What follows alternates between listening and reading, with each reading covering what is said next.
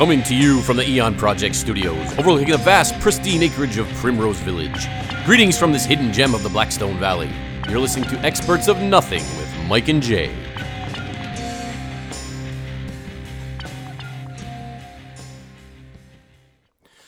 Soy el fuego que arde tu piel, soy el agua que mara tu sed, el castillo le torre yo soy, la espada que guarde el caudal.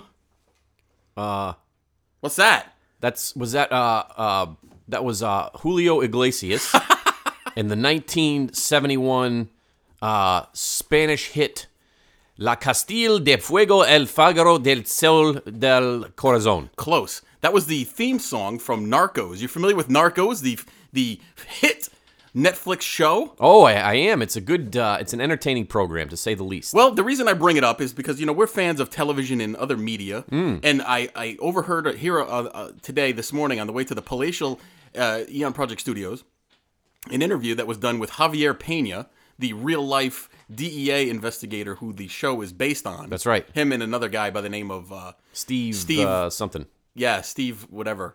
Forget his name. Pena was the man who was behind most of it. Anyway, very interesting interview. He's actually Steve Murphy? Steve Murphy, yes. So Murphy and Pena are now a traveling team, which you didn't know this. They're both retired from the DEA. Okay. And what they do is they travel around the country and they put on these evenings where they present the real story of the investigation and capture of Pablo Escobar, which I find to be exceedingly interesting. I've actually read a lot about Pablo Escobar before that, and the Narcos show just brings it on home. Of course, Mr. Pena was quick to say that many of the things that are in Narcos are not accurate. Well, of course, as with any Hollywood production, they take liberties with the story. But the reason that I mention that is because, do you not agree that history doesn't need any embellishment? I don't think so. History is fascinating in and as it is. I don't understand why Hollywood continuously tries to add things and make it more dramatic when they don't really need to. Well, you know how it is. You're pretty savvy in Hollywood. You've been in films. Yes, that's you've true. acted. Very true. Yes. And you see how it works. And Yes, I do. How they just kind of they take liberties with things and well, yes, they certainly do. And sometimes they don't even want to be accurate. No. Add stuff. Yeah, it's weird. I don't know. Well, and the other thing that I wanted to mention, the show Turn. You ever see the show Turn about the Revolutionary War, spy ring? The Culper Ring. The Culper Ring. So I got into the first season. Yes. I enjoyed it. Quite immensely, and then I lost interest for some reason. Well, I can tell you that I am hugely invested in the Revolutionary War. It's what my educational background was focused on. My postgraduate work was done based on the Revolutionary War. I can tell you, it's an interesting show. It's very entertaining. Almost 98% wrong. 98% of the things that take place are wrong. Uh-huh.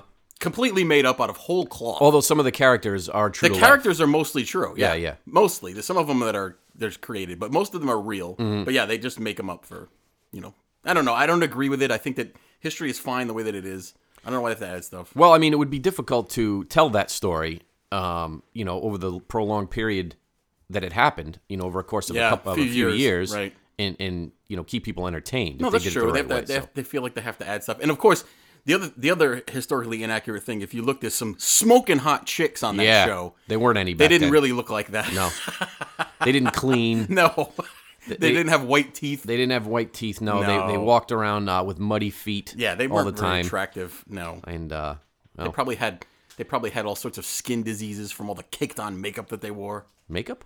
Yeah, I'm not a big fan of makeup either. I think the men wore the makeup, not the ladies back Both then. of them did. Yeah. Anyway, well, welcome to another edition of the TheEoNProject. Welcome. What did we talk about last week? Well, we didn't do a show last week. No, it was probably a week and a half, 2 weeks ago, maybe. We had a hiatus. It was secret things, secret groups. Yes. It was show 33. That's correct. We Yeah. talked about secret societies and some of them that you've never heard of, and got some pretty good feedback from the show. Actually, I wanted to say a quick shout out to our new listeners in the United Kingdom. We found that we had a bunch of listeners out there. United Kingdom. So a pip pip cheerio. Mind the gap. Ah, yes, from South Benfleet in the UK. Cheerio.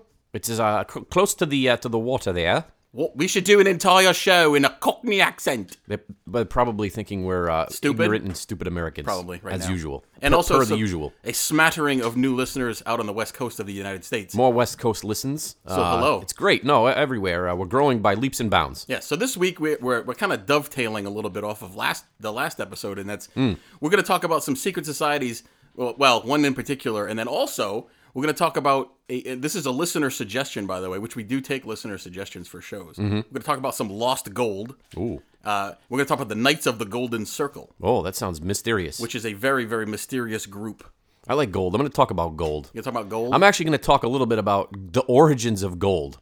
Okay. What is gold? Let's talk about that after. After. You're later. I'm later. I'm coming after. Oh, and we're going to have a halfway point. We're going to have a contest to show to see who is the most versed in the realm of obscure superheroes, obscure comic book heroes and their powers. We're gonna have a trivia show about that at the halfway point. I'm gonna predict that Mike wins. Probably because we can talk a little bit about our comic book background later. So I'm going first today, right? Sure. So the first thing that I'm going to talk about today, I have a question for you, actually. Oh, I like questions. What if I was to tell you that one of the deadliest, wealthiest, and most secret and subversive spy and underground organizations in the history of the world operated here in the United States from the middle of the 19th century and may even continue to exist today? And most people have never heard of them. Okay. What would you think about that? I would think that'd be interesting. Is it the court jesters of Amsterpool? No, but that would be a cool name for a band. Tonight at the Do Drop In, the court jesters of Amsterpool. What kind of music do you think that they would play? Yeah, New Age. Oh, anyway. So, starting in the mid-1800s, ready? The mid-1800s in the United States was It was a volatile time. Volatile time. So-called Southern rights groups began to form around the country in response to perceived encroachment of the federal government upon individual states' rights. If that sounds familiar, that's because that's generally considered to be the sentiment that led to the American Civil War, was encroachment upon individual states' rights. Of course, with slavery being perceived as a obvious state right according to the South. Yeah, that was a powder keg. Sure. Point or a powder keg topic of that particular time period. Right. It wasn't necessarily they tried to avoid using that as a precipice for the war. Right. Pretext for the war, I should say. Yes. And but obviously, as we all know, that's what it ended up becoming. Well, most people think that the Civil War was fought over slavery, and that's actually not accurate. The Civil War was fought over individual states' rights, with slavery being considered to those people to be an important state. There are a lot of obviously myths and not necessarily untruths, but half truths and things that have gotten confused and lost over time as far as the Civil War is concerned. Right. And things of that sort. Yeah. We're going to talk a little bit about that. All right.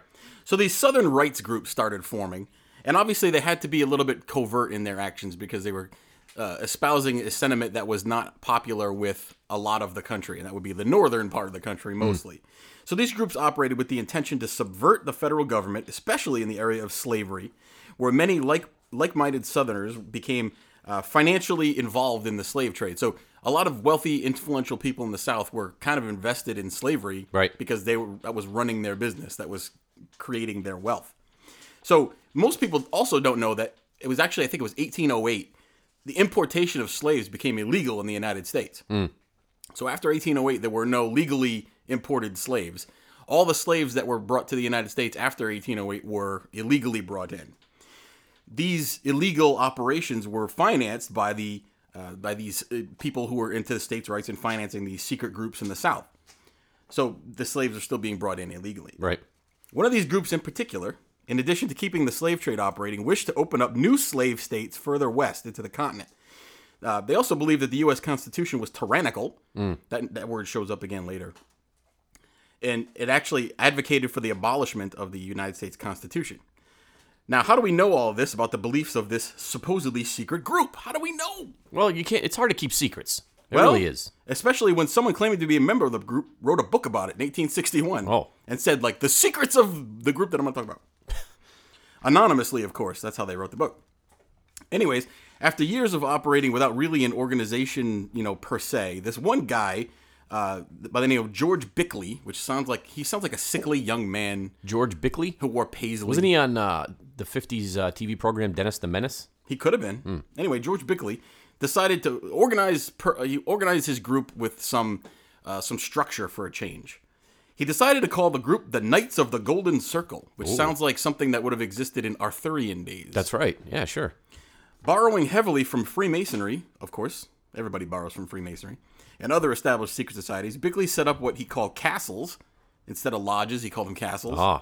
In several cities around the South, and then actually later on in other cities in the North, Were the castles secret, or were they known to people?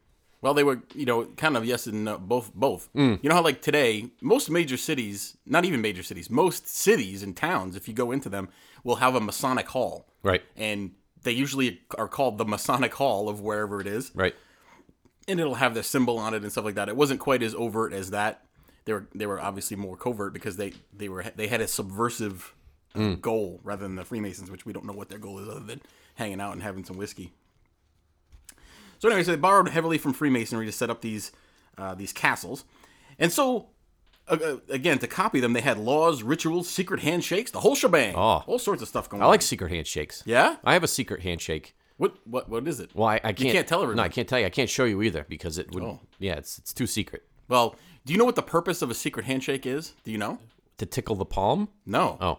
It's actually so that you can recognize a fellow brother. Of course. Even if you don't recognize them, if you don't know them, sure. I should say, you can. So what do? You just walk up to a random person and start putting the moves on them with the handshake, and there's actually believe it or not, there's actually a very subtle movement that people can do when they shake your hand that will indicate that they're a member of a certain group.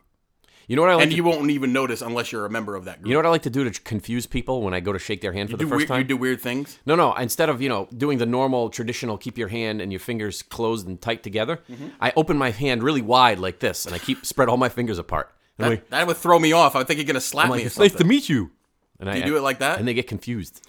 George Carlin had a very famous, funny bit. Remember George Carlin, the very, very hilarious comedian? He was a comedian. He was a social controversial activist. Comedian. Yes. Yeah. Anyway, he had a very funny bit about a handshake. And he said, he goes, I went to go shake someone's hand and they had a deformed hand. He goes, so what do I do? He goes, do I look at the hand and go, ah?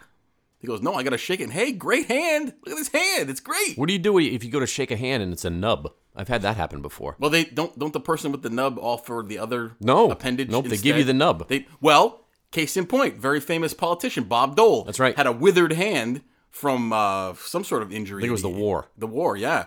And so he used to keep a pen in it. Kept a pen in it. So that no one would ever shake the hand. That's right. And he would offer his left hand. Do you think he replaced the pen, or do you think the pen... No, it's lodged in there. It's permanently affixed to the hand? Probably got sort of, gunk on it from years of abuse. What if he took it off when he was being intimate with his wife?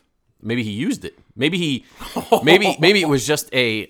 it's an implement. it was a device that you would slide something over the pen, and it would lock itself in, and then he could use the device in other ways. Like some sort of sexual cyborg. That's right. Interesting. He could change whatever apparatus he wanted to use that day. Yes, I'm down with that. Okay. Let's get back to the Knights of the Golden Circle. Yes. So he set up all these castles with their weird shaking ritual hand things. So the group had a bunch of goals, mostly related to keeping slavery a thing. That was their main goal. Not a good thing they'd want to keep. No, not today. But their main goal, besides keeping slavery going, was to resist the federal government overreach that they thought was happening everywhere. Right. So they established these castles, and they made people pay. Here's the key point of this whole phase of the topic for today. They made people who wanted to join pay an initiation fee. I don't know how much it was. Like that part is not recorded. However, it is rumored that the fee had to be paid in gold. That was the only way you could pay to get in. You couldn't pay with monies. You couldn't sexual favors. No, you couldn't pay with Boston cream donuts. Nope. Nothing of the sort. Had to be gold. All right. So by the early 1860s, the group supposedly had thousands of members around the country. Again, it's hard to tell, secret societies, how many there are, but they like to brag that they had tens of thousands of members all over the place, not just in the South. And I'm going to refer to them now as the KGC because it's easier to say. Oh, yeah. So they were not only content with nonviolent ways of resisting the federal government. There was a group of them, and I didn't get into this much as far as preparing notes for today, but there was this really, really long delineation about how the group was set up, and it's a lot of administrative crap that we don't care about. But basically, it was formed into two different groups. There was a regular KGC group that just had their meetings and did fun drives and all sorts of crap, that normal stuff. And then there was another arm of the KGC, which was their military arm. And those are the ones who conducted actually violent raids and violent things. Almost like guerrilla warfare. That's correct. We're going to get into that in just a moment. In 1861, well, actually late 1860, early 1861, they actually had a plan in place to kidnap then-elect President Abraham Lincoln when he was in Baltimore. That's right. But the plan fell through. I don't know how the plan fell through. Maybe somebody got drunk and spilled it. It just did. Plans fall through. But here's some strange activities that were rumored to be involving the KGC around this very same time period, beginning of the Civil War. In 1859, you know John Brown? You ever hear of John Brown? Oh, the famous John Brown. The famous abolitionist who attacked the Federal Armory at Harper's Ferry, Maryland, was trying to instigate a slave revolt in the southern states. You're very familiar with this, right? Of course. Now, if I just said this and you're a fan of history, I just bumped the microphone. Yep. If you're a fan of history, would John Brown's actions be consistent with the KGC? He's trying to start a slave revolt in the South. Right. So that seems antithetical to the KGC operation, right? Correct. However, he's been this man John Brown, and I'm not going to get into the famous raid. He actually led a raid on the Federal Armory where supposedly there was like 100,000 rifles and muskets there. Just a quick side note to that. No. I know where you're going, and don't go there. I'm going to talk about that. All right. John Brown was tied to a few secret societies, including the Skull and Bones Society of Yale University, as well as the KGC, with some people saying that the raid was actually designed to instigate a civil war that the KGC was convinced the South would win. So they really wanted to start a war. They didn't care how it started. Exactly. Because they thought that they were going to win. They figured, hey, let's have this guy go there, kill some folks, steal some arms. Anyway. Right. Bit of trivia. This is where you come in. Oh. The group of federal troops detailed to take the armory from Brown were? Marines. U.S. Marines. And who were they led by? Robert E. Lee. Lieutenant Colonel Robert E. Lee, who was then a lieutenant colonel obviously in the Federal Army. That's right. Soon to be commanding general of the Army of Northern Virginia when war broke out. That's right. But yeah, most people don't know that U.S. Marines were led by Robert E. Lee to retake Harper's Ferry. Well, who else would be good at assaulting a building and retaking it? Well, actually, he wasn't there. Well, the Marines were there, but that's what I mean. He was in charge of like the whole operation, but I don't think Robert E. Lee showed up until you know how commanders do, man. Oh yeah, they show up after. They take all the credit. Oh yeah, they get all the they awards. Get the medals. Yep. You know what's the best feeling in the world? And I know we have some military folks both here in the United States and around the world listening to the show. One of the best feelings in the world is being in a formation and seeing your officer receive a medal for something that they didn't do or that you had a hand in and you didn't get anything for. Sure. And it happens a lot. That's great stuff, man. You feel great. Anyway, here's another thing, excuse me. One of the recruits initiated into the Knights of the Golden Circle was General and Freemason P.T. Beauregard. Are you familiar with who that is? Oh, yeah. A West Point graduate of 1838. What did Beauregard do? Do you remember? Yeah. What's your history? He was the guy that invented Popskull for the troops to drink on the battlefield. He may have, but I don't know about that.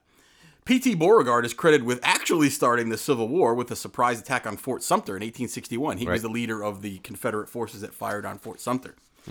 And also supposedly a KGC member. So that's two folks tied to the KGC that potentially may have tried to start the Civil War. Right. So the Civil War starts, and it's happening everywhere. Throughout the war, the KGC carried out clandestine operations in both the North and the South. There are hundreds of stories about Southern guerrilla groups operating against federal troops, supplies, and infrastructure and whatnots. And actually, there's been plenty of books about it. If you ever want to read books, oh gosh, the name of it is escaping me. There's a very good book that I read about guerrilla operations in the South. I'll have to get back to you on that one. But how many of these were actually KGC operations? We won't know because they were guerrilla operations. As with any secret organization, there's little documentation as to what they're actually, responsible for. However, there is a disturbing connection to something that you have heard of. Are you ready for that? I don't know if I'm ready. I'm on the edge of my seat. Perhaps the best documentation as to the power and influence of the KGC during the Civil War is the private journal and diary of one John H. Surratt. The book is actually called The Conspirator. And it was written in 1866. In this journal, Surratt goes into great detail describing how he was introduced to the KGC in the summer of 1860 by another member of the Knights of the Golden Circle, a man by the name of John Wilkes Booth. Ooh. And he was inducted into the mysterious organization July 2nd, 1860. Sic Semper Tyrannis. At a castle in Baltimore, Maryland. Surratt describes the elaborate and secret induction ceremony and its rituals, and tells of cabinet members, congressmen, judges, actors, and other politicians who were in attendance and were members of the KGC. Well, it's just it's a theme that runs through American politics going back as long as there's been American politics, and that is, in the public eye, they you perceive them in one way, and they put themselves out there in a certain particular way to garner votes and things of that sort. But behind the scenes, they're doing other things, secret desires, and secret wants and things of that sort, and they're funding and taking part in these things. It's funny that you mentioned that, and this is not part of this story, but most people don't realize, or maybe they do, a lot of the officers in the Revolutionary War on both sides, the British and the American sides, were Freemasons, and sometimes would meet in secret, which would be considered, like, imagine that today. Like the American Army and the Iraqi Army generals would meet at a bar and hang out. Right. That wouldn't happen. But back then, that happened all the time. Sure. Because they're all members of the secret society. Anyway, perhaps the most significant revelation of Surratt's diary is that the Knights of the Golden Circle began plotting to kidnap Abraham Lincoln in 1860, as I said, before he was inaugurated, and actually continued throughout the Civil War, resulting in President Lincoln's assassination by John Wilkes Booth, April 14th, 1865. Right. So they're saying that was a KGC operation. And if you think about it, you think, especially nowadays with the amount of security that surrounds the president, you're like, how would they ever get away with kidnapping a president? But back then, there was no security. No. There was no real secret service. Nope. The president would walk around randomly by himself. A lot of people don't, you can visit have you visited the White House? Have you been there? I've been to the White House. I haven't been into the White House. But you can visit the White House. You just have to make arrangements in advance. And right. You have to go through a screening, like a metal detector and all that junk, and they have a lot of security. But you don't just get to go in. Back in those days, you could walk into the White House. That's Anyone right. could. You could. Americans, if you wanted to talk to President Lincoln, actually, there's a very famous scene in the movie Lincoln with Daniel Day-Lewis. He did a great job portraying Lincoln, even though he's an Englishman, where people were just waiting in the hallway to talk to Lincoln. And you had to get there early in the morning, wait in line, and eventually you get to meet him, which you can't do that today. Obviously. Anyway. And rightfully so. Sure. So it's widely believed that at the end of the Civil War, the KGC went even deeper underground, but kept operating, trying to keep Southern rights alive, as well as prepare for a second Civil War that they were sure was going to happen. That's right. Some people say that the group died off around 1915 or so when all the guys got old and died. However, some people believe they continue to operate to this day, with membership being passed down generationally. So what do you think about all this? I don't think it's out of the realm of possibility. As a matter of fact, I know it's pretty much been proven historically now that this group existed. Oh, they were a real group, and for sure. And that they were funding these different things, and that's part of. I don't know if you're going to talk more about this. No, I'm done with my part. Yeah, so that's and kind of what I'm going to get into a little bit later on, and that is they needed financing, right? They needed a way to fund this second Civil War, to fund their guerrilla operations around the country. Yes. So there's a whole lot of stuff about the KGC that we didn't get into today because, around that same time, and very famously, you can look it up, but there was actually a movement to, as I said before, expand the slave states westward, and that would include the new territories of California and New Mexico and Texas, which we won the Mexican War. We're not going to get into all that nonsense, but right. there was a movement of the KGC to push into those areas, and actually there was a plot, in effect, that there was going to be a new the territory of Mexico was going to be taken over by subgroups of the KGC, and they were going to create a military dictatorship and everything like that. Right. Yeah. So the Central America, Mexico, portions of the southwest of the United States were basically that golden circle of territories, which is where the term comes from. Interesting. Yes. Anyway, that's the KGC. Interesting. Is it not to be confused with KFC? No. Which is delightful. How come they don't call it Kentucky Fried Chicken anymore? They actually go, what do you mean? They went back to that. I thought they just called it KFC now. It was Kentucky Fried Chicken for years and years, and they thought it had a negative connotation when it came to people's health because it was fried food. Oh, because so they changed the name and now they think it's good for them? Well, no. So then they changed it to KFC, and now I think it's back to Kentucky Fried Chicken again. Oh. I believe. All I know is they keep changing the Colonel on commercials, and it's confusing the crap out of me. I don't even know who the Colonel is. I think it's part of their bit. It was Norm Macdonald for a while, and then it was Rob Riggle. George Hamilton, George Hamilton is the current Reba one. McEntire. Reba's Maybe got a nice voice. You could be the Colonel. I could be the colonel. You know what? You look all dapper in the white suit. I would look all dapper in the white suit here. What kind of tie is that? Is that a special kind of tie? Yeah, it's not a bolo tie. It's like I forget what the term is. Southern thing. Yeah, it's almost like a bow, but then it's got the strings that hang down. I wouldn't wear that. I'd be afraid somebody would strangle me with it. Yeah, you probably I right. have a lot of enemies. You need a quick release one of those. Yes. To break away. Yes. Like your breakaway trousers that you wear. Well, you know what? Actually, I have a question that you may be well suited to answer. Okay. I know a lot of police departments these days wear uniforms that have ties on them. Most don't, but some do. Are those breakaway ties? Why would I be well versed in this? I don't know. You seem to know a lot of things about uniforms. Well, I'll tell you this: when I was in the military, they didn't give you breakaway ties. No, they gave you regular ties. You had to get one, and they showed you how to choke people out with them. But I do believe that through the law enforcement community, the clip-on tie that just to avoid that exact scenario. Imagine a police officer has to lean over into someone's car to talk to them or whatever, and they grab his tie and take off. Yeah, you don't want that to happen. Get caught up in the window as it's rolled up. That'd be bad. I wonder, would that be a deadly force authorized situation? Dragged by a car? Someone's dragging Absolutely. you, you can pull out your weapon and shoot them? Of course. Sure. Of course it is. You know what? If you do that to a cop, you deserve to get shot in the back of the head. As we've seen in the news recently, vehicles are deadly force weapons, of course. Yes, they are. Anyway, are we at the halfway point of the show? We're close to the halfway point of the show. We're going to get into our next little bit here. And so Mike and I like to test each other's knowledge on things. We like to do various different things. So today is outside the box a little bit. Yes. So maybe we should talk a little bit about our... Yeah, that's a good idea. I don't want to sound... See, here's the thing, though. I don't want to come off as a geek. That's too late. I don't want to come off as somebody who collects comic books, you because know what, I don't. We're not cool people. If we were cool people, we wouldn't be doing a podcast. Speak for yourself, fella. Oh. See these gold sneakers I'm wearing? So anyway, for a very short period of my life and Mike's life, we were into collecting comic books. Very I don't know why. Yes. Mike was in it before I was, and Yes. he dragged me into it. I did. And it was probably between the ages of maybe 14 and 15 for some reason. Yeah, it was like the early 90s. We're just kids. And, I amassed a small collection of comic books, and I put them away for many years, hoping that they'd be worth money. Well, you know what I found out, too? And I have friends that are still into comic books as adults, and they're weird. You know, it seems like most things like that you do when you're a child, at some point in your life, you go, I don't want to get into this anymore. Yeah.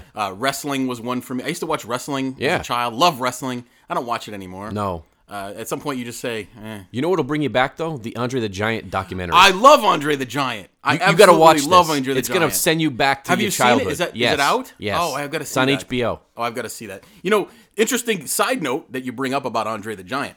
I read, you ever see these things that you usually show up on Instagram, sometimes Facebook? They're just like strange movie facts or interesting facts about thing behind the scenes. There was one about Princess Bride, the very famous movie starring, of course, Carrie Elways, yes, and Robin Wright Penn, yep, and Mandy Patinkin. Mm-hmm. However, playing a small but pivotal role is Andre the Giant, who plays I don't remember his name. You remember his name in the movie? He's the giant guy.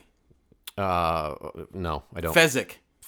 Fezzik is his name. Oh. Anyway, there was a very interesting thing that happened on the set. Apparently, you know, there was a downtime in between. You don't know anything about movies. You're not a very famous movie star like myself. However, when you shoot movies, there's a lot of downtime, like people just hanging out.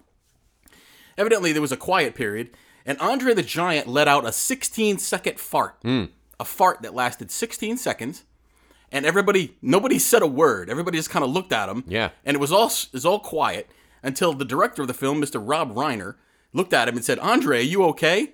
And Andre looked at the director and said, I am now boss.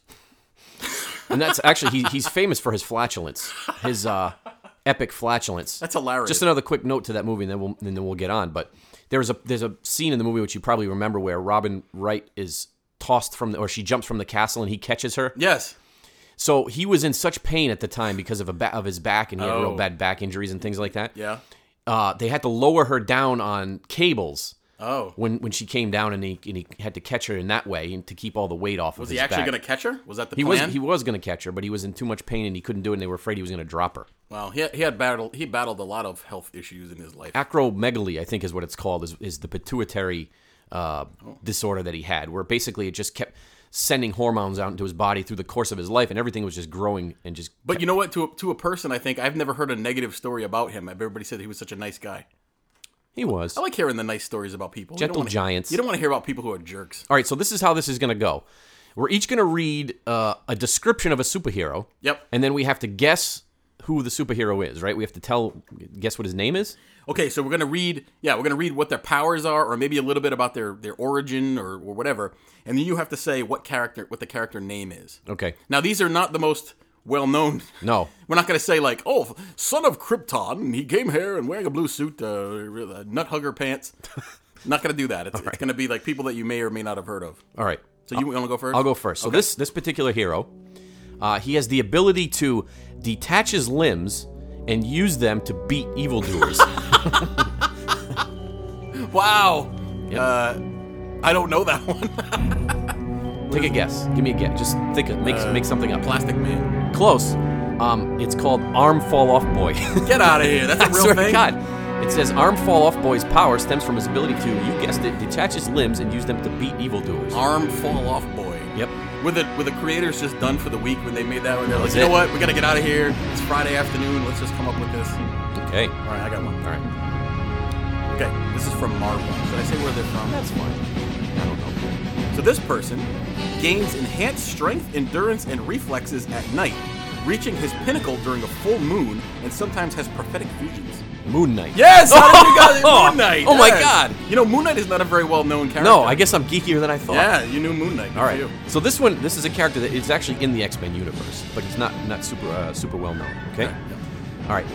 His genetic mutation is not a power, but rather a change to his physical appearance, resulting in his skin turning blue. He has no other discernible powers or abilities. However, he is an aspiring rapper. He's just blue? He's blue and he can rap. Oh, God. I don't know. His name is Jazz. Jazz. Yeah. You don't So why is remember he him? why just he's blue? He's a rapper. He's a blue rapper. You're not going to get any of All right. Here's one. This person has the ability to possess any living being. He's also invisible to all in the physical realm. Ooh. That's Spectrum. That's a Dead Man. Oh. Is his name. Dead Man. I don't know that guy. All right. This character has a very distinctive mutant power, which enables him to spew acidic vomit from his mouth. Tragically, he discovered his power while making out with a girl. Ooh. He vomited acid all over her and burned her face. Ooh. His vomit is highly acidic, able to burn through 10 centimeter thick steel in less than 30 seconds. That's his power, is vomiting? Yes. He's called the Vomit. No, he's called Zeitgeist. I don't know. I wonder if he married that poor girl. No, she did survive, it says. Oh, she did. Yep. Here's one for you that's completely bizarre. Ready? This person can create kinetic fields for some reason. I don't know why. But what's important is that he can only use his powers when he's in physical duress, meaning excruciating pain. To help stimulate his powers, he built a truly terrifying-looking S&M style suit, complete with internal barbs and spikes that constantly rake his flesh. Ooh. That's the Gimp. Yeah, it looks kind of like that. No, his name is Penance. Oh. Penance. I've heard of that guy. I think. I haven't heard of any of these people. So another member of the X-Statix mutant group has no discernible powers aside from a telepathic connection to a flying, seemingly sentient skateboard. He can control the skateboard with his mind, though the skateboard can also act through his subconscious thoughts. Sadly, after the skateboard falls under a curse, it flies out of control and impales him through the heart, killing him. Oh, so this one's dead. Yeah, he died. That's Skater Boy. Nope. El Guapo. El Guapo. All right, I got one more. All right. Here we go. This person was a corrupt man by the name of Cyrus Gold, until his untimely death in Slaughter Swamp. Since then, his entire existence has been an unending cycle of death and rebirth. When he dies, he eventually rises again, emerging from the depths of the original resting place in the swamp to wreak havoc on the living. The Golden Resecutioner. Nope, that's Solomon Grundy, the famous Superman villain. Ah, okay. Last Wasn't one. there a song about Solomon Grundy? It was by, like, remember that group Crash Test Dummies that did the... Yeah, that one. Oh, okay. You got one more? Yes. One of the founding members of the X-Statix mutant superhero group has the ability to secrete acidic sweat. His sweat allows him to project acidic blasts of energy. And his name has no relation. I was going to say, excited boy. Powers. No, this is anarchist. Oh, anarchist. What does it have to do with sweat? I have no Where idea. Where did you get all yours? Yours are made up. No, I wouldn't make this I look up. stupid. I didn't get any right. I bet you there's somebody out there that got them all right. If my friend Jim is listening, my friend Jim, who was a huge comic book fan and actually created his own comic book. He did. Which I have the issue #1 signed by him. Oh, look at that. It's worth 50 cents. I bet he would know that. So hello, Jim. You know, that was one of the downfalls, like I said earlier. We collected them hoping that they'd be worth money. The name of his book was Hellion. Look it up. None of the things I own, none of the comic books that I own that I gave to my son are worth jack squat. Well, you know, speaking of sons, I, several years ago, foolishly gave my collection to my son, and he proceeded to rip up, leave on the floor, and damage most of my comic books. Yeah. So thank you very much. That's all right, because they weren't worth squat either. Nope. All right. So that's enough of that tomfoolery. Yeah. So now we're going to get back into... So we talked a little bit about the Knights of the Golden Circle. Yes. Secret society, secret wars against the government, assassination plots and kidnapping attempts and things of that sort. Yeah. Someone would have been foolish to try to attack Abraham Lincoln physically. Yeah. Because he was many people don't know, a champion wrestler. He was a tall, slender man. Yep. Wiry. He was wiry. He was very strong. Twist you in a pretzel. He was a frontiersman, born in a log cabin. That's right. He could twist you into, like you said, he could twist you into unimaginable shapes. He had a beard. He had a deformity called cauliflower ear. He did. Which made his ear look all deformed from a wrestling accident. That's right. Anyway, continue. So, gold. We're going to get into gold. So we talked about Knights of the Golden Circle, right? So how are they funding all these crazy little expeditions and things that they were doing? I don't know. Fundraiser? They had bake sales. They did. They sold chili at the fair. Exactly. Chauncey's Chili Bowl. Chauncey's Chili Bowl. Anyway, gold. Frankston's gang. So gold, as we all know, gold has value, right? Gold has long had value with several societies and situations and civilizations across time. Sure. But what the hell is gold? I don't know. It's some sort of metal. It is a metal. And did you know that gold, and I'm going to give this, I may lose a few people here, but I want to give a little bit of why does gold have value? And I want to talk a little bit about what it is. That's a good question. I don't know. And so where it comes from. And I can tell you probably one of the theories of where it comes from and why it has so much value. Okay. So in its purest form, it is a bright, slightly reddish yellow, dense, soft, malleable, and ductile material. Malleable and ductile. It's resistant to most acids. It's a relatively rare element, as you know, Mike. Yes, I do. It's a precious metal that has been used for coinage, jewelry, and other arts throughout recorded history. Gold member. And here's an interesting note. There's 186,700 tons of gold that exist above ground. How do they know that? How they figure that out, I have no idea. Somebody's got a scale. But about 50% is used in jewelry, 40% is in investments, which you have to invest in the gold market. Yep. And 10% in industry. In other words, they use it for electronics. They're always telling me to invest in gold. I watch these commercials. Oh, you got to have gold in your portfolio. First of all, I don't have a portfolio. Second of all, how the hell would I buy gold? Gold is like $5,000 an ounce. You got to invest in it. What? You invest. So where do you go to invest in gold? It's like this Bitcoin nonsense that's going around in cryptocurrency. I don't even know what that is. I feel stupid. Everybody that's investing in it, wait till the bottom falls out of that. You guys are going to be. What are they investing in? It's nothing. Mistaken. It's something that's made up. It is. It's a couple guys like you and I sitting in front of a computer. They just type in some What? algorithms. We should make something. We should make our own currency and see if it gains value. What do you want to call it? The Mike and Jay. It's a coin. Call it the DNT. It's made out of dried dung. It's an actual coin. You go on, you buy them, we ship it to you. Coin. Yep. And it's just us going out and scooping up dung in the backyard. We'll even sign it for you. Anyway. All right, so gold is used in infrared shielding, colored glass production, gold leafing, tooth restoration. Oh. Certain gold salts are used in anti-inflammatories in medicine, so you can consume gold. I didn't know that. That's right. So China is the world's largest producer of gold with like 450 tons a year, apparently. So an interesting fact is ghost. Maybe we'll talk about ghosts next week. Yeah, we haven't talked about paranormal stuff in a long time. Gold is the most malleable of all metals. You ready for this? Sure. A single gram, which is not much at all, can be beaten into a sheet of 1 square meter. Wow. Yes. Isn't that amazing? I don't know how much a gram is. So I don't do drugs. A gram is tiny. But anyway, so why is gold valuable? I have no idea. And there's a theory out there that gold comes from the center of the sun.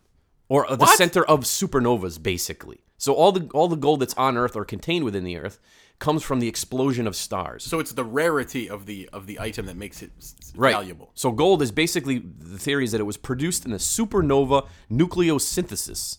I see. That's right, which is the collision of basically neutron stars, and it comes out in the dust of the neutron stars when they explode. And because the Earth was molten when it was formed, almost all of the gold present in the earthly probably sank to the planetary core. So most of the gold you can't get to. You can't get to it. So most of the gold that's in the Earth's crust and mantle is thought to have been delivered to Earth later by asteroid impacts about 4 billion years ago. So as asteroids hit the Earth, the gold gets sent to the surface. That's right. I see. So people are wise, and they're going back thousands of years, and from the Balkans, for about 4th millennium BC, they found artifacts in gold. Those Balkans. And things of that sort. And other gold artifacts, such as golden hats and the Nebra disc, which you're familiar with. Gold hat? That would be heavy. They appeared in Central Europe from 2,000 years before Christ during the Bronze Age. I see. So why they call it the Bronze Age if there's all sorts of gold going around? Why they call it the Gold Age? well, they made some things in gold. They just make stuff up. As we know, gold is mentioned quite frequently in the Old Testament. Yes. We know the story of the golden calf. Yes. The golden menorah. So as we know, even in the Bible, Golden manure? Menorah? See, I told you we're going to invest in golden dung. Dung. That's a fun word to say. Dung. You can make a whole song like that. You could. Dung, dung, da, dung. Continue. Anyway, where was I? You're talking about gold. Ah, yes. That's right. Cultures throughout the years, throughout history, throughout the decades, throughout the millennium, such as, name a couple, quick. Incas, Romans, Egyptians, Arabians. All right. Native Americans, namely the Aztecs, regarded gold as the product of the gods. And you ready for what they called it? What they call it? They called it God excrement. So God poo. Back to the dung again. What is this with poo? I don't know. It's a theme that's running deep in the gold show. It's very important to us. However, for most indigenous peoples of North America, gold was considered useless, which is kind of something we talked about before, where the Europeans valued gold, and but they just used to throw it away. That's right. That's right. They the natives, they valued things like obsidian, flint, slate, things of that sort that they could actually use for they used practical obsidian purposes. Right, for weapons and stuff. That's right. And we all have heard of alchemy, right? Yes. It's alchemy is basically the pursuit or the pseudoscience of trying to turn other base metals into gold, like lead. That's correct. And things of that sort. You know what I would like to do? What's that? I would like to be able to turn water into lasagna. That would be my alchemist. Do you enjoy lasagna? I love lasagna. Are you a fan of lasagna? I mean, I've eaten it. You don't like lasagna? You know what I'm not a fan of? What? The ricotta cheese. Why not? Ricotta. I don't like Yeah, it. you know what? You ever watch the shows like Master Chef or whatever? Yeah. Most human beings call it ricotta cheese. Yeah. No, you go in there, they go ricotta. No, and they have to say it like that. They'll be talking all normal, like, okay, we're Yes. going to make this pasta dish today, and we're going to put ricotta cheese on it. Just like when you're watching the news and something bad happens in something like Venezuela or Nicaragua, they go, today in news there was a tornado in Nicaragua. And you're like, why are you talking that way? Oh my God. Just say it. It's like, Christian Amanpour. Christian. And we're going down to Venezuela. They have to add the syllables. So anyway, so as we know, alchemists were not successful in changing other metals into gold. However, an interesting tie into the Knights of the Golden Circle. Oh. The symbol for gold. A U. Nope. It was a circle with a point in the center. Oh, a circumpunct. A circle point. Circumpunct. Circle pump. Yes. So that means God. That's right. That's So the God symbol. How does this tie into what the hell we were talking about earlier? I don't know. So apparently millions of dollars of gold, when we talk about going back to the Civil War, and we talk about funding for the Knights of the Golden Circle. Well, wait a minute. So actually the tie-in is that throughout history, gold has been very important to people. Important and valuable, and people do just about anything for it. Right. As they do today. As they do when you go to buy your wife a golden ring. I don't do that. And she shows it all around. I don't do that. No, I don't buy my wife jewelry. No. It's not worth it. It's a bad investment. That's good. I hope she's not listening. So apparently, there was a lot of Confederate gold that had gone missing during and after the war. And one of the theories that the Knights of the Golden Circle had secret, layers, secret codes, cryptic messages, groups that would go around, hide this gold in different parts of the United States, in different areas, and they could go back later and retrieve the gold and use it to fund their illicit activities. You know what the problem about burying gold is? What? You got to remember where you put it. That's I right. can't remember where I put my car keys. You know what? Has there ever been? And here's something that drives me nuts. So I watch the Money Pit show. I don't watch that because Curse of Oak Island. It's all a big tease. Nothing ever happens. And actually, this is a tie-in too. So one of the investors on the Curse of Oak Island, the Lagina, one of the Lagina brothers. I don't like the Lagina brothers. They look like jerks. I bet they would have beat me up in high school. I think it's Marty Lagina. He's started a new investment, and there's a show called Civil War Gold, I think, or Confederate Gold on the History Channel, and they're searching in Lake Michigan to supposedly find some of this gold. Which let me just tell you now, 5-6 seasons into it, it's going to be exactly where it is today. Nothing is, and they're not going to have found anything. No. Same thing with the Oak Island mystery. They've yet to find anything of significance. But you keep watching it. So They keep showing you the thing because you keep watching it. Well, that's why I refuse to watch the new show, because I'm going to get hooked in. Any of it at all because nothing ever happens. You're like, oh, today we're going to go down into Shaft B, and you're like, Shaft A didn't have anything. Shaft X doesn't have anything. You just like to say Shaft. I enjoy shafts. Anyway, let's continue. That just makes my point, though. When in recorded history have you ever found that a treasure was purposely buried? Well, yeah. And then gone back and found again. I mean, they've found artifacts, obviously, under dirt and sediment and things, but most historians believe it or not, that it's a buried treasure is a myth. That, there used to be commonly held belief that pirates used to bury their gold. They never did that. Right. And as a matter of fact, pirates very often wouldn't even seize gold because there wasn't much they could do with it. They would seize cannon and guns and commodities and things like that. But they definitely wouldn't have been burying their gold everywhere. That's right. That doesn't make any sense. We talked about some of the Confederate gold was supposedly hidden throughout the South. One of the examples of this was when Union troops were on the verge of invading New Orleans. New Orleans. Confederates basically quickly removed millions of dollars of gold to a safer location, which would have been the city of Columbus, Georgia. And that gold was temporarily stored at the Iron Bank. Ooh, the Iron Bank. By William H. Young in October of 1862. And, getting back to General Beauregard quick. P.T. Beauregard here. P.T. Beauregard was ordered to take the gold from Young's bank in Columbus, but Young refused to release it. What? I say, what did he do with it instead? Until he was compelled to do so by force, which happens a lot of the time. I declare you to be a miscreant. And Beauregard, in his biography, said, what became of the coin is a mystery. I wonder if he talked like this with his raising voice. Well, P.T. Beauregard. General Beauregard here. Get you some Cajun biscuits. Supposedly George Trenholm, who was the treasurer of the Confederate States of America for the last year of the American Civil War, he was arrested after the war. What a jerk. He was accused of making off and absconding with millions of Confederate assets. I love the word absconding. That's right. And here's a quick side note. 1994 hit movie. Jean-Claude Van Damme.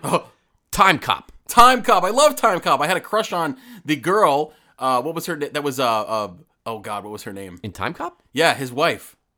Oh, my. She was in Ferris Bueller's Day Off, too. Oh, Mira Sorvino? No. No. Oh, you know who I'm talking about. Oh, God. yes, Ferris Bueller's love interest. I don't remember her name. You're going to have to look Mia it up. Hamm. Yes. No, that was a soccer player. Mia Khalifa? Oh, no, wait, she's a porn star. Wiz Khalifa? I can't remember. It was Mia something, was it? Yeah, something like that. People are probably looking at it going, oh, I don't know what the hell these people are. All right, so anyway, Time Cop. Mia Sarah. There you go. Thank you very much. We named every Mia that we know. A single traveler from the future hijacks a shipment of Confederate gold using advanced automatic weapons with laser sighting. This gold is mentioned later to be used as an untraceable payment to terrorists in the 20th century. So that was Time Cop. Well, there was another movie about the KGC and Confederate gold, too. What was that? National Treasure 2. Do you talk about that later? No. National Treasure 2 was all about the plot to kill Lincoln, Confederate gold that was hidden in the mountains of in the Black Hills of South Dakota. Ooh. Anyway. Yeah, so starring Ed Harris, a great actor. I like Ed. He's a nice guy. Seems like a good dude. He's in that new show Westworld. The first season confused me. I'm not very smart. So anyway, Union troops, as they were closing in on the Confederate capital towards the end of the war, which would have been Richmond in April of 1865, the Confederate president Jefferson Davis, who was a handsome man, Jefferson Davis here, and the rest of his crew, they basically fled southward. Southwood or word? Jefferson Davis fled dressed as a woman. Did you ever hear that story? That is true. He did dress as a woman, and he was ridiculed for it for many years. He's a coward. Allegedly, his expedition was carrying considerable amounts of gold, silver, and other coins, and then the Union finally caught up with them in Irwinville, Georgia, on May 10th of that same year. And so basically, he didn't have. What happened to all the gold that he supposedly absconded? Well, there's a lot of different theories, and one of the theories, going back to what we were saying about that the new show on the History Channel was that a Michigan unit or a Michigan militia, the one that captured Jefferson Davis in Georgia, supposedly took the money, took the gold, and brought it back. That's how it ended up getting back to Michigan, was they put it on a train of some kind. Because Georgia's not near Michigan. No, it isn't. But when they went back to their homeland, they took it with them. Michigan sucks. You ever been to Michigan? I've just flown through I don't Detroit. like it. It's not very nice. I drove through Detroit a few times. It's like driving through Beirut in 1983. There's like burnt out cars on the side of the road. There's people wandering the streets in a daze. Hate Detroit. Hopefully no one's listening from Detroit. Oh, we have some listens in Michigan. That's true. You know, Michigan is an interesting state because it's made up of two parts. Yes. The upper and the lower peninsula. It looks like a glove if you look at it from... It looks like a mitt, like an oven mitt of some kind. It does look like an oven mitt with the thumb extended. Quick, what's the capital of Detroit? Detroit. What's the capital of Michigan? Lansing. Oh, you got it. Look at that. We should have a trivia game. a state capital trivia game. I'm not good at state capitals. No? No. Because some of them you wouldn't think of. No, that's true. Like Portland. Like for example, Pennsylvania, you would think it'd be like Pittsburgh or Philadelphia. It's not. No. It's Harrisburg. It's Harrisburg. That's right. Do you know what the capital of the Revolution was during most of the Revolutionary War? Wasn't it? Well, it changed a few different times. That's correct. It was originally New York, and then it was Philadelphia, and then it was back to New York. That's right. You figured it would have been Boston. Because Boston, believe it or not, not to get off on a segue, was clear of British troops for most of the Revolutionary War. Most people don't know that. That's interesting. So, as we said, all of Jefferson Davis's money has been unaccounted for. All this supposed hidden Knights of the Golden Circle fundage, coins and gold and bars and all kinds of things like that, has never been located. Right. They found, through course of investigation, they found different clues and things of that sort, but never anything of significance. Well, my question to you is this: so if they're keeping all this gold to fund a second, someone's going to have to go get it at some point when they figured out there was no second Civil War coming. That's right. You got to go get your gold. So supposedly some people did get it. Oh. In different various areas. And there was some famous people that were supposedly involved in this group, and one being Jesse James, the famous outlaw. Who loved his mother. And his brother Frank. Yes. And who, of course, as we know, they robbed many a bank and train robberies and things of that sort, supposedly not for their own personal gain and wealth, but for the fundage of the Knights of the Golden Circle and their illicit activities. Interesting. So, yeah. I keep seeing out the window of the palatial TheEoNProject Studios, I keep seeing a cat walking around. A cat? Oh, some sort of large animal. It's gone now. Hopefully it's not there when I go out to my car later. It was a large beast. Some sort of beast. So even today, as we sit here and talk about this, rumors persist about the fate of the different parts of the missing Confederate treasure. So what do you think happened to the fate of the Confederate treasure? I don't think there ever was a Confederate treasure. I think they used all their money to try to win the Civil War, and they didn't win it. They were trying really hard to win it, as a matter of fact. Yes, they really did try. There's no way that they hid anything of significance, in my opinion, because they would have used every last bit that they had to try to maintain the war. Not only that, people have money. Right. There were people that maintained wealth and stuff like that, but they didn't like pool all the resources for some goal later on. They kept it in the family. Right. There's a lot of rich people in the South. They still are. Right. So sure. Yeah, I don't think that there's a lot of old money still in the United States. Yes. Like, for example, the Kennedys. How are they still alive and the wealthy? Kennedys. Most people don't know that the Kennedy money all started from bootlegging. That's right. Joe Kennedy, Joe Sr. was a bootlegger, and actually he plays a small part in the that show Boardwalk Empire with Nucky Thompson. Yeah. He the character of Joe Kennedy is in there. That's how they earn their money. Sure. Just through bootlegging. But my question is, that was some 80 years ago. How the hell do they still have money today? Well, money makes money. Yeah. So if you have let's say you came up with $10 million today and you put it in the bank, you'd be accruing interest on it, and if you live off the interest, sure, your money. So they must be wise investors then. Yes, I would think so. And investing in different various things. So that's why I have no money. You have no money because I don't have. And any I money have no to money. Invest. So how the hell are we on the air right now? You know what? If you're listening to this program and you're a rich investor, why don't you throw some money our way? We put on a good program for you. That's right. We're entertaining. We're here to amuse you. We have costs. And we don't get anything. Expenses. Except for the adulation of our myriad of fans. As a matter of fact, we're recording the show currently by candlelight because I have a burlap sack on instead of clothes. And tearaway pants, like we mentioned earlier. Yes. So anyway, do you find it interesting or not? I mean, it's good. Makes for a good story. I think it makes for a good story. I don't think that there was any Confederate gold that wasn't used. They used it. Yeah. They lost the war, and that's it. I enjoy history. I enjoy talking about it, and these groups do exist. Sure. Their activities did exist. Yes. But until we actually find some concrete evidence that they were... Well, I remember a show from a few years ago where they supposedly were finding... They were on the lookout for the Confederate gold, and this was a documentary supposedly, and they were afraid that these guys in a pickup truck, these redneck guys that were following them around, were from the KGC. Dude, there's no guys in pickup trucks from the KGC hiding gold because they wouldn't be living in the trailers that they're living in Southwest Georgia. No, but they would be living in a palatial estate. But you know what? There is a phenomenon, and it's different, not just this particular group, but it happens throughout different groups, and that is people who think that they're part of a group. You know, in other words, That's like you and true. I could be like, Yes. we're Knights of the Golden Circle. You could just make stuff And we could just say it. They We used could to say do that it. back in the 1800s, 1700s. People used to create groups. Right. They don't do that anymore. Now Right. they're part of Facebook. Right. But yeah, you're right. The people just make stuff up. People could do that. They were like, there's no way you can prove or disprove that. Maybe we should start a secret society. We are. We're going to be the presidents. We're called. We'll be called the Order of Glenby. The Order of Glenby. That sounds official. It sounds like something that would be existing in the United Kingdom for. What would our secret handshake be like, you think? Oh, I don't know. It would involve some pressure. Would it just be some caressing? Would it be? Would it be open palmed? Would it be a tickle of the center of the palm? If you have an idea for our secret society handshake or anything else about it, yes, please contact us at TheEoNProject@yahoo.com. That's TheEonProject@yahoo.com. You can also find us on Twitter, where we do interact with our fans daily. And how else can get a hold of us? Our Facebook page. That's right. We don't have our website yet because we're poor. We're poor and we're dumb and we're downtrodden, so we can't figure that stuff out. Yep. But anyway, all right. So we're actually we're trying to set up an interview with a gentleman. Oh yeah, we got an author interview who wrote a book about a mysterious series of events that took place in Chicago years ago. Yes. So we're going to try to get him on the air relatively soon, and we also have some new and exciting things coming up as well. Yes. So, do you have any parting thoughts, friend? No. Well, I want you to go look.